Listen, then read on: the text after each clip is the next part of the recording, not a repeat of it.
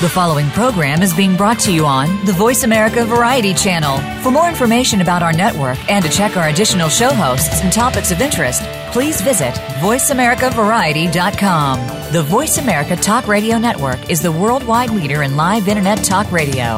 Visit voiceamerica.com. The views and ideas expressed on the following program are strictly those of the host or guests and do not necessarily reflect the views and ideas held by the Voice America Talk Radio Network, its staff, and management.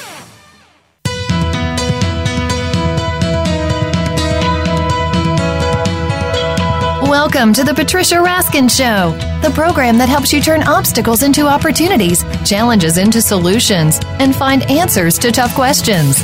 And now, the award-winning powerhouse voice of radio. Here's your host, Patricia Raskin. Well, hello, everyone, and welcome to the Patricia Raskin Show. I'm really excited about this interview because of the guest and also because of the title of the book. I think we need to hear more of this. The title of the book is Why Good Things Happen to Good People. How to Live a Longer, Healthier, Happier Life by the Simple Act of Giving. My guest is Dr. Stephen Post, Ph.D., and he wrote this book with Jill Neimark. And Dr. Stephen Post has been making headlines by funding studies at the nation's top universities to prove once and for all the life-enhancing benefits of the simple act of giving to yourself to others, of yourself to others. This exciting new research shows that when we give, mortality is delayed, depression is reduced, and well-being and good fortune is increased. And he has a love and longevity scale, which rates what you're doing and how well you're doing it. Welcome, Stephen Post. Welcome. Thank you, Patricia. It's a delight to hear your voice again. Yeah, thank you. It's I'm excited about this interview. You know, I've been looking at the test that you give, and I'm partially through it. But one of the things that I assume, even though I haven't finished, I assume one of the things that you look at in your book is people who care about people speak up in a positive way, but they let them know how they're feeling, particularly if something is not right. Speak to that. Well, there is a section in the book called carefrontation. Yeah, a little different than confrontation, which is a more adversarial concept. But look, anybody who's a true friend is going to be able to keep you on course when you're veering away from your core values and the things that are most meaningful to you. Those are the people you want to have in the room. You want them on your board. You want them in your family. You want them at the coffee shop. And there's a real skill involved in bringing truth to power, if you will. But and I think you're right. There's a skill because we're afraid to do it. We're afraid we're really going to hurt someone. We don't want to lose that friend. But there is talk about how you can get around that. You just have to have confidence that people around you will recognize and value the kind of input that is honest and sincere. It has to be done very well. I don't think everybody is cut out for it. I use an expression in the book, the velvet hammer. There are some people who can straighten you out a little bit and make you feel great about the experience and have it be uplifting and energizing. And then there are some people who just are not particularly able to hold on to the connection in the way that they could because they really become judgmental and they forget that we're all working with imperfection, that we wouldn't have any relationships with anybody if we were perfectionists in some sort of total sense. And so the deepest kind of friendship is not the sort of a friend that, I just party with or just casually hang out with, but a real friend. And Aristotle said this is someone who is willing to speak honestly and share difficult truths. Yeah, and I hear that. I do that. I don't think it's easy, but and what I like is that, often if you pick up a book like your book, Steve, and you think, oh, we're just going to go around being nice to everybody and having party and having fun. And that is not what you're saying. What you're saying is to do good things and be a good person, you have to have courage. That's what I'm hearing. You do, and I work in a department of preventive medicine at Stony Brook Medical School. And we train one another. We train our students, residents, in how to do transformative interviews. That can be very difficult. You have to help someone come to a point where they realize that they need to change. There's some behavior that is destructive of others or that is self-destructive, usually both. You have to be able to work and elicit a desire to change and help them to articulate that vision for a better life very clearly and ask them what they're going to do about it and give them counsel and follow up, and I'll see you in 2 weeks or I'll see you in 3 weeks, and let's follow this pattern and it's a tremendous art form. And it's terribly important because it's so difficult for people sometimes to make the right kinds of changes in their lives.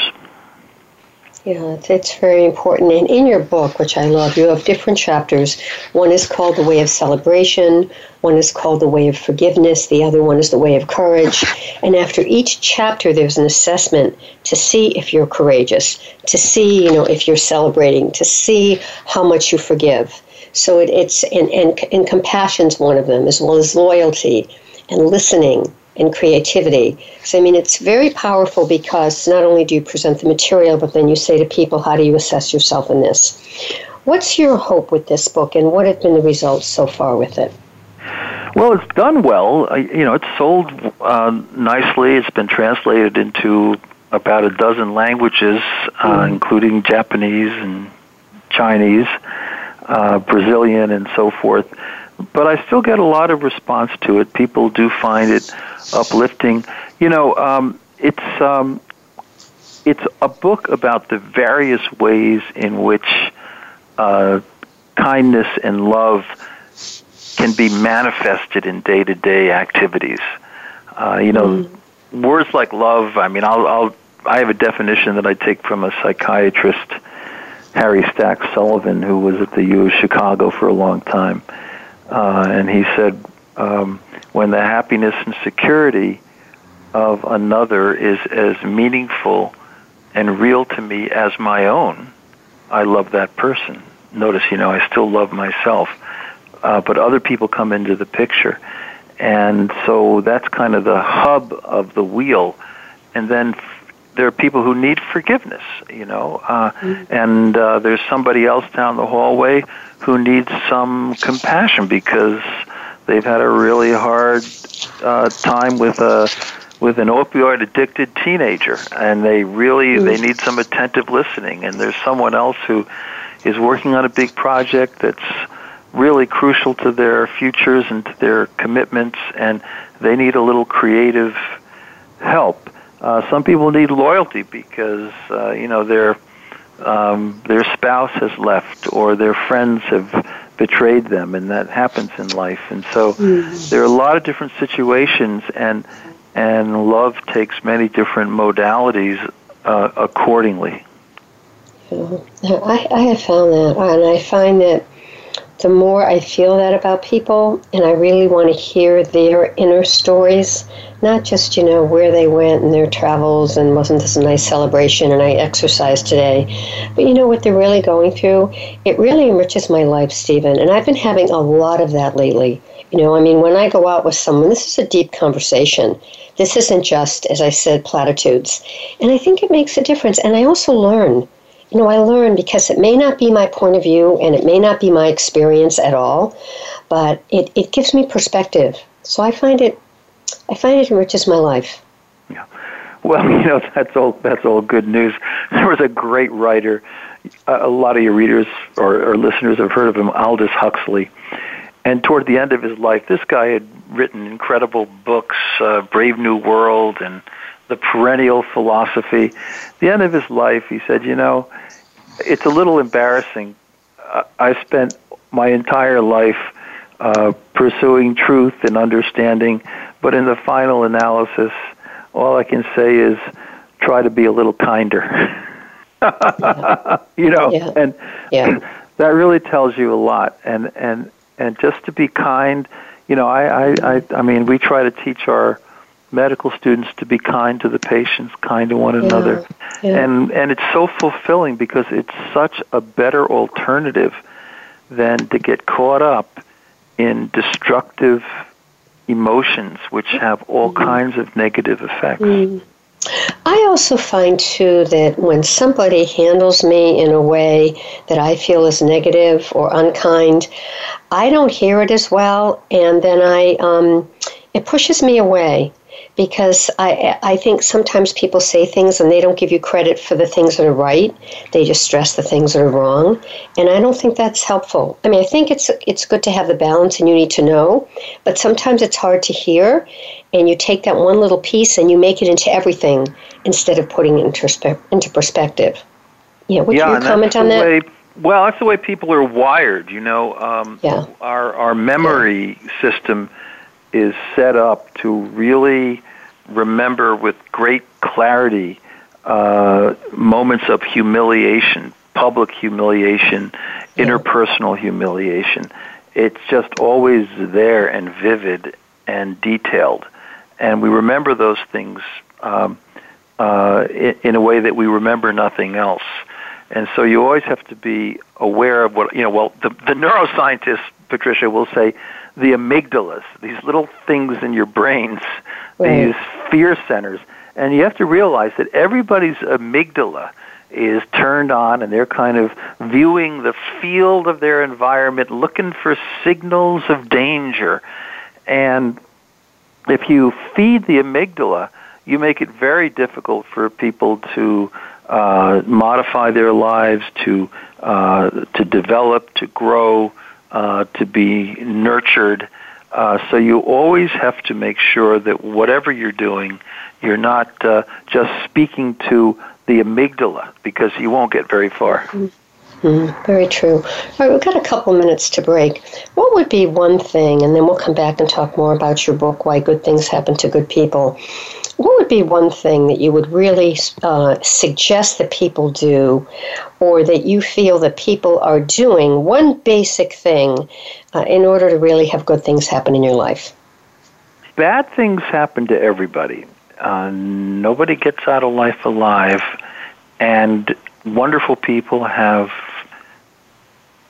difficult diagnoses or terrible accidents and so forth. But if you look at the science, there's no question that on average, people who are kind and who are givers, as long as they don't exhaust themselves, and balance matters, especially if you're a healthcare professional, but the givers flourish. They flourish. Yeah. They have better feelings internally. They're more resilient. They're more able to deal with stress. They self-report being happier, and it goes on and on. They have deeper friendships. And so when you look at the alternative, you just want to have confidence in that better side of your nature and do everything you can to live within that. And you will thrive, you will prosper, and you will live a happier and a healthier life, on average. All right, and on that note, we're going to take a quick break, but we're going to come back and hear more from Dr. Stephen Post, who is the co-author of the book, Why Good Things Happen to Good People, How to Live a Longer, Healthier, Happier Life by the Simple Act of Giving. You're listening to The Patricia Raskin Show right here on VoiceAmerica.com, America's Voice. We'll be right back.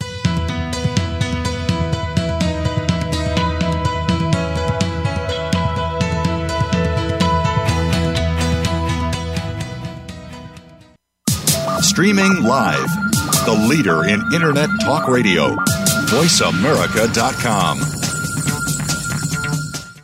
I'm busy and so is my family. Leftover pizza and unhealthy takeout isn't really doing it for us anymore. Just ask my bathroom scale. That all changed when I found Freshly. For less than $10 a meal, Freshly delivers 6 meals a week, always fresh, never frozen, prepared by top chefs and nutritionists using the best, freshest, gluten-free ingredients. The best part is the menu is always new and fresh, just like the food, and it only takes 3 minutes for me to prepare breakfast, lunch, or dinner, and there's no messy cleanup and no dishes. My family loves the choices and the taste, and Freshly delivers to my home and my office, so I eat healthy all day, every day. If you're tired of the same old cardboard delivery and takeout, try out Freshly.com today and save $20 on your first order using coupon code VAH639 at Freshly.com. Your taste buds and your scale will thank you. So save $20 today with coupon code VAH639 at Freshly.com. Have you found the beauty inside of you? Join Bonnie Bonadeo each week for Beauty Inside and Out. We'll explain how beauty plays a part in everybody's lives. Our guests are makeup artists, hairdressers, and doctors. But we'll also feature holistic and wellness specialists and spiritual advisors.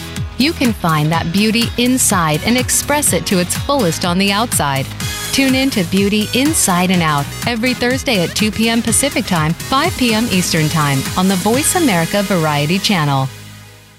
Become our friend on Facebook. Post your thoughts about our shows and network on our timeline. Visit Facebook.com/Voice America.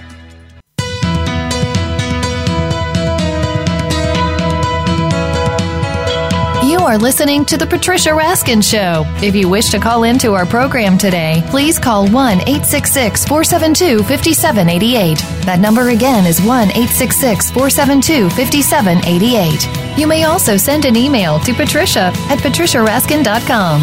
Now, back to The Patricia Raskin Show.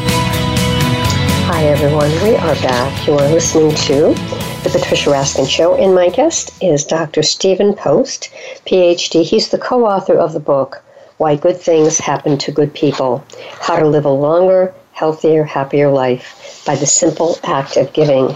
Stephen Post is a professor of bioethics and family medicine in the School of Medicine, Case Western University, and served as a senior research scholar at Beckett Institute at Hughes College and Oxford University.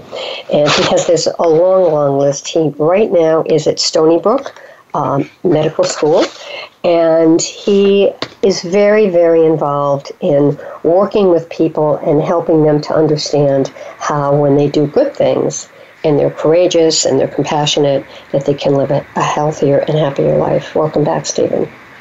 Thank you, Patricia. Okay, so what I was reading in your bio, you're not at Case Western now. You're at Stony Brook. That's right. I made that move east on Route 80 to develop a unique program on compassionate and empathic care in healthcare delivery. Yeah, great. So let's talk more about your book. We talked about, that it's very important to give, but also, to speak out and to be there for the other person. But be there, but also, as you said, you may have to have a hard conversation about behavior. So talk about that, and also how in all of that, a big part of this is learning how to celebrate. Because I think not enough of us do this. We work a lot, we blame a lot, we're on the go a lot, but true celebration, how that can enhance our lives. A celebration really matters. It's such a key expression of kindness and love. But you're right. A lot of us aren't good at it. My daughter is great at it. She does a lot of celebrating. It's part of her job, I suppose, in public relations. But it's so critical. It's so affirming at every stage of life. And if you go through the years without celebrating the benchmarks and the accomplishments and the key events in other people's lives, you will look back in your old age and you will regret it, because you will not have been successful. You may have many accolades, you may have many positions and titles, but if you didn't take the time to celebrate, you missed an awful lot of good stuff. You know, I have to say on that note, as you were talking, this was running through my mind. I recently had a milestone birthday at the end of April, and I had probably 60 people, and my daughter came up, and there was a sort of a surprise to it, but she didn't tell me what it was. I know she had written to a lot of the people that I invited. She had actually done the invitations, even though I gave her the names. And she presented me with the most beautiful book. And in this book were pictures that people had sent of them and me and her and me. And each of them wrote things about their feelings about me, what they felt, their memories. And she wrote the most beautiful things about me that I didn't even know she felt this. And I'll have it forever. It's just such beautiful testimony. And the words were so heartfelt. And you know, I just can't, it's hard to even talk about it, but to say how meaningful that was to me. And I will always, always have that. And to have that from my own daughter, you know, we all have our ups and downs with our kids. But to have that, you know, that I was a true role model for her, which I wasn't really sure that was true, is just amazing. And to get it in writing, it was very special. It's a beautiful thing. And you know, celebration is very much connected with gratitude, with being thankful for life, for the people around you, you know, it's hard to imagine love without a little laughter and a little celebration. You know, someone, one of the teachers that I follow said this, and I thought it was, and we all know it, but I really was listening. She said, if you live always a little bit ahead of yourself, then you're not enjoying the now, and then some of that's being taken away from you.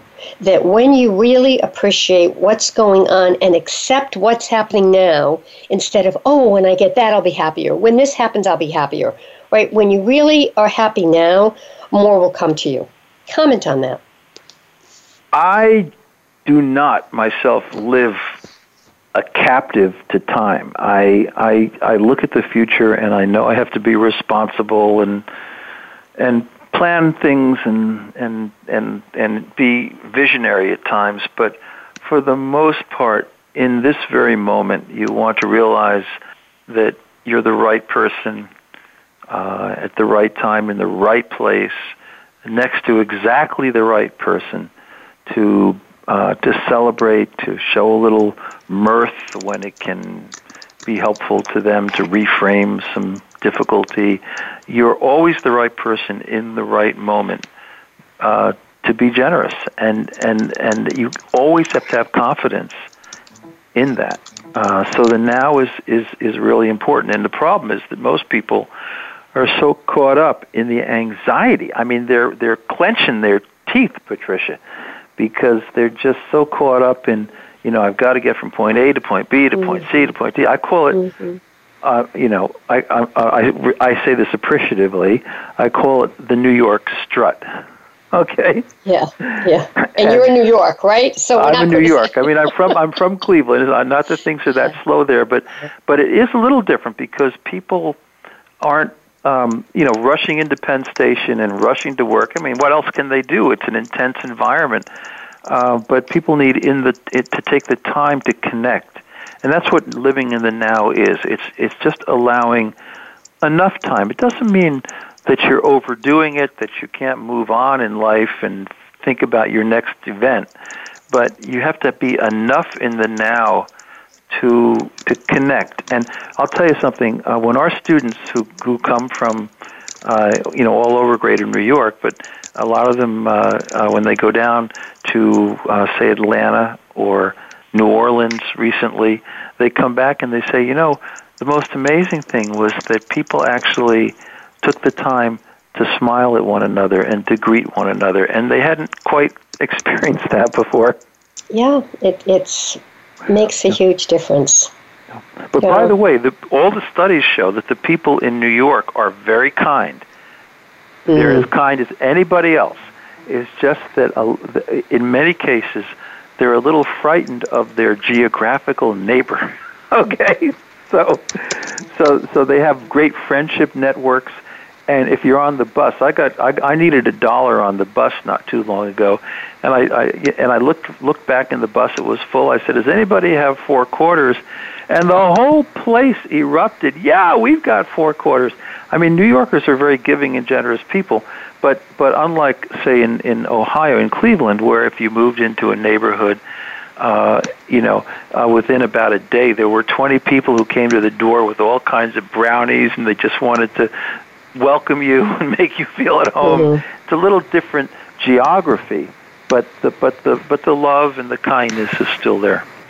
All right, we've got a couple of minutes left. What would be your message for listeners? Now, before you say that, you have chapters on celebrating, forgiving, as we said, courage, humor, how important humor is, respect, compassion, loyalty, listening, and certainly being creative. And so what would you like to really leave our listeners with? Well, there's nothing Pollyannish or unrealistic about this way of living. It's actually beautifully designed for the hard times. Our studies, national surveys show that 77% of Americans feel that helping others, being kind to others, allows them to deal much more effectively with loss and disappointment. I went up to Littleton, Connecticut, just a few weeks after all the terrible events some years ago at Sandy Hook, and I noticed something that was really powerful. There were people crying in the Starbucks, but there was also a bumper sticker out on the cars and on the glass doors, and it said, "We are Sandy Hook. We choose love." And that was powerful, and it meant that instead of just getting slowly digested by bitterness and hostility and resentment, they chose something differently. And the amazing thing, Patricia, and for all of your listeners, neuroscience says that when your kindness is turned on, when you're just focusing your mind, even meditationally, how can I contribute to the lives of others, like that old Norman Rockwell image of the golden rule? It's shutting off all these negative neuro pathways associated with hostility, anger, rumination, and all these very stressful emotions that are like acid on metal ultimately with the body and cause a lot of illness and psychological conditions. So when you just focus your mind, let alone engage in meaningful giving as an activity, you're actually benefiting yourself incredibly. And you don't have to worry about pay it back because you've already got all this good stuff happening within. Thank you so much. How can people find your book? Oh, Amazon, Why Good Things Happen to Good People. Yeah, that's the universal way these days. All right. It was a joy to write that book, and I thank my journalist co-author Jill Nymark, who has a nice way with words. Yeah. Thank you so much for being on the program. Well, thank you. You're welcome, Patricia, and good luck to all of your listeners. Thank you. Stay on the line for a minute. All right, folks, that wraps up this half hour. We'll be right back with you for a second half hour right here on VoiceAmerica.com, America's Voice. We'll be right back.